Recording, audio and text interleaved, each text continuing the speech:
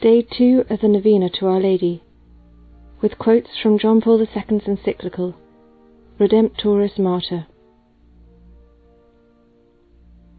If John's description of the event at Cana presents Mary's caring motherhood at the beginning of Christ's messianic activity, another passage from the same Gospel confirms this motherhood in the salvific economy of grace as its crowning moment, namely when Christ's sacrifice on the cross, his paschal mystery, is accomplished. John's description is concise. Standing by the cross of Jesus were his mother and his mother's sister, Mary the wife of Clopas, and Mary Magdalene. When Jesus saw his mother and the disciple whom he loved standing near, he said to his mother, "Woman, behold your son." Then he said to the disciple, "Behold, your mother." And from that hour the disciple took her to his own home. Undoubtedly, we find here an expression of the Son's particular solicitude for his mother, whom he is leaving in such great sorrow. And yet the testament of Christ's cross says more. Jesus highlights a new relationship between mother and son, the whole truth and reality of which he solemnly confirms. One can say that if Mary's motherhood of the human race had already been outlined, now it is clearly stated and established.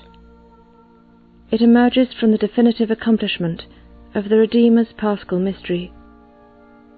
The Mother of Christ, who stands at the very centre of this mystery, a mystery which embraces each individual and all humanity, is given as mother to every single individual and to all mankind. The man at the foot of the cross is John, the disciple whom he loved. But it is not he alone. Following tradition, the Council does not hesitate to call Mary the Mother of Christ and the Mother of mankind. Since she belongs to the offspring of Adam, she is one with all human beings. Indeed, she is clearly the mother of the members of Christ, since she cooperated out of love so that there might be born in the Church the faithful. And so this new motherhood of Mary, generated by faith, is the fruit of the new love which came to definitive maturity in her at the foot of the cross, through her sharing in the redemptive love of her Son. Thus we find ourselves at the very centre of the fulfilment of the promise contained in the Proto-Gospel. The seed of the woman will crush the head of the serpent. By his redemptive death, Christ conquers the evil of sin and death at its very roots. It is significant that, as he speaks to his mother from the cross, he calls her woman, and says to her, "Woman, behold your son." Moreover, he had addressed her in the same term at Cana too. How can one doubt that especially now, on Golgotha, this expression goes to the very heart of the mystery of Mary, and indicates the unique place which she occupies in the whole economy of salvation. As the Council teaches, in Mary, the exalted daughter of Zion, and after a long expectation of the promise, the times were at length fulfilled and the new dispensation established.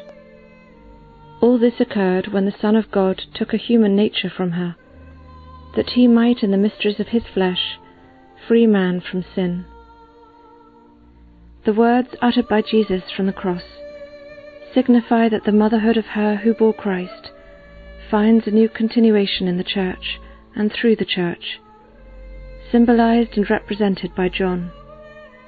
In this way, she who, as the one full of grace, was brought into the mystery of Christ in order to be his mother and thus the Holy Mother of God, through the Church remains in that mystery as the woman spoken of by the book of Genesis at the beginning and by the Apocalypse at the end of the history of salvation. In accordance with the eternal plan of providence, Mary's divine motherhood is to be poured out upon the Church, as indicated by statements of tradition, according to which Mary's motherhood of the Church is the reflection and extension of her motherhood of the Son of God. According to the Council, the very moment of the Church's birth and full manifestation to the world enables us to glimpse this continuity of Mary's motherhood. Since it pleased God not to manifest solemnly the mystery of the salvation of the human race until he poured forth the Spirit promised by Christ, we see the apostles before the day of Pentecost continuing with one mind in prayer with the women and Mary the mother of Jesus, and with his brethren.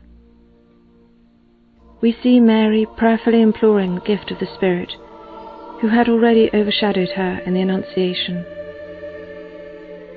And so, in the redemptive economy of grace, brought about through the action of the Holy Spirit, there is a unique correspondence between the moment of the incarnation of the Word and the moment of the birth of the Church. The person who links these two moments is Mary. Mary at Nazareth, and Mary in the upper room at Jerusalem.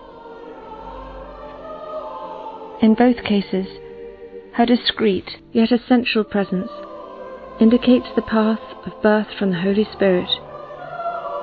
Thus she who is present in the mystery of Christ as Mother becomes, by the will of the Son and the power of the Holy Spirit, present in the mystery of the Church.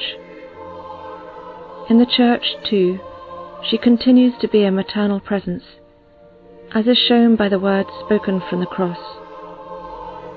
Woman, behold your son. Behold your mother.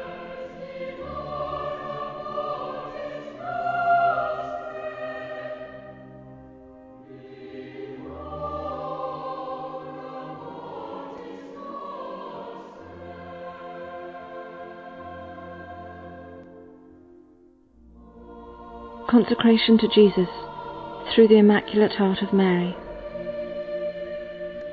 Most lovable and adorable Jesus, who suffered your passion to save us, I adore your ever-glorified heart.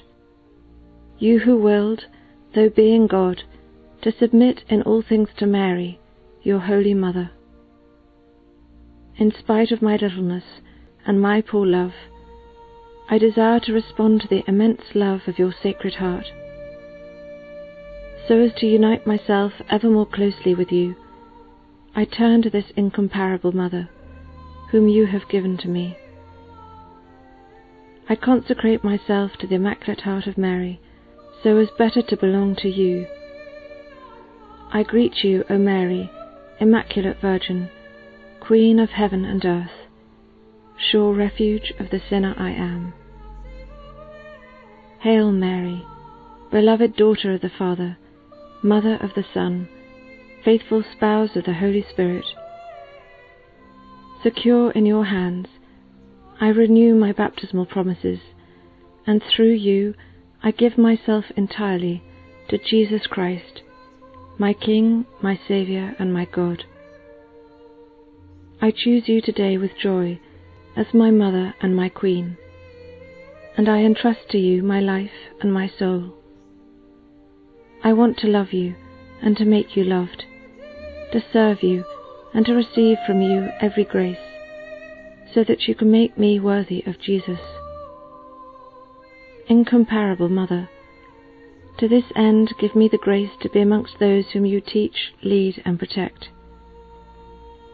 To be worthy of these privileges, I promise to go to confession regularly, to receive Jesus in the Eucharist, to observe the commandments of God, to pray every day, and to recite the Rosary, to be a source of unity through a great love for the Pope, the bishops and the priests, and through fidelity to the faith.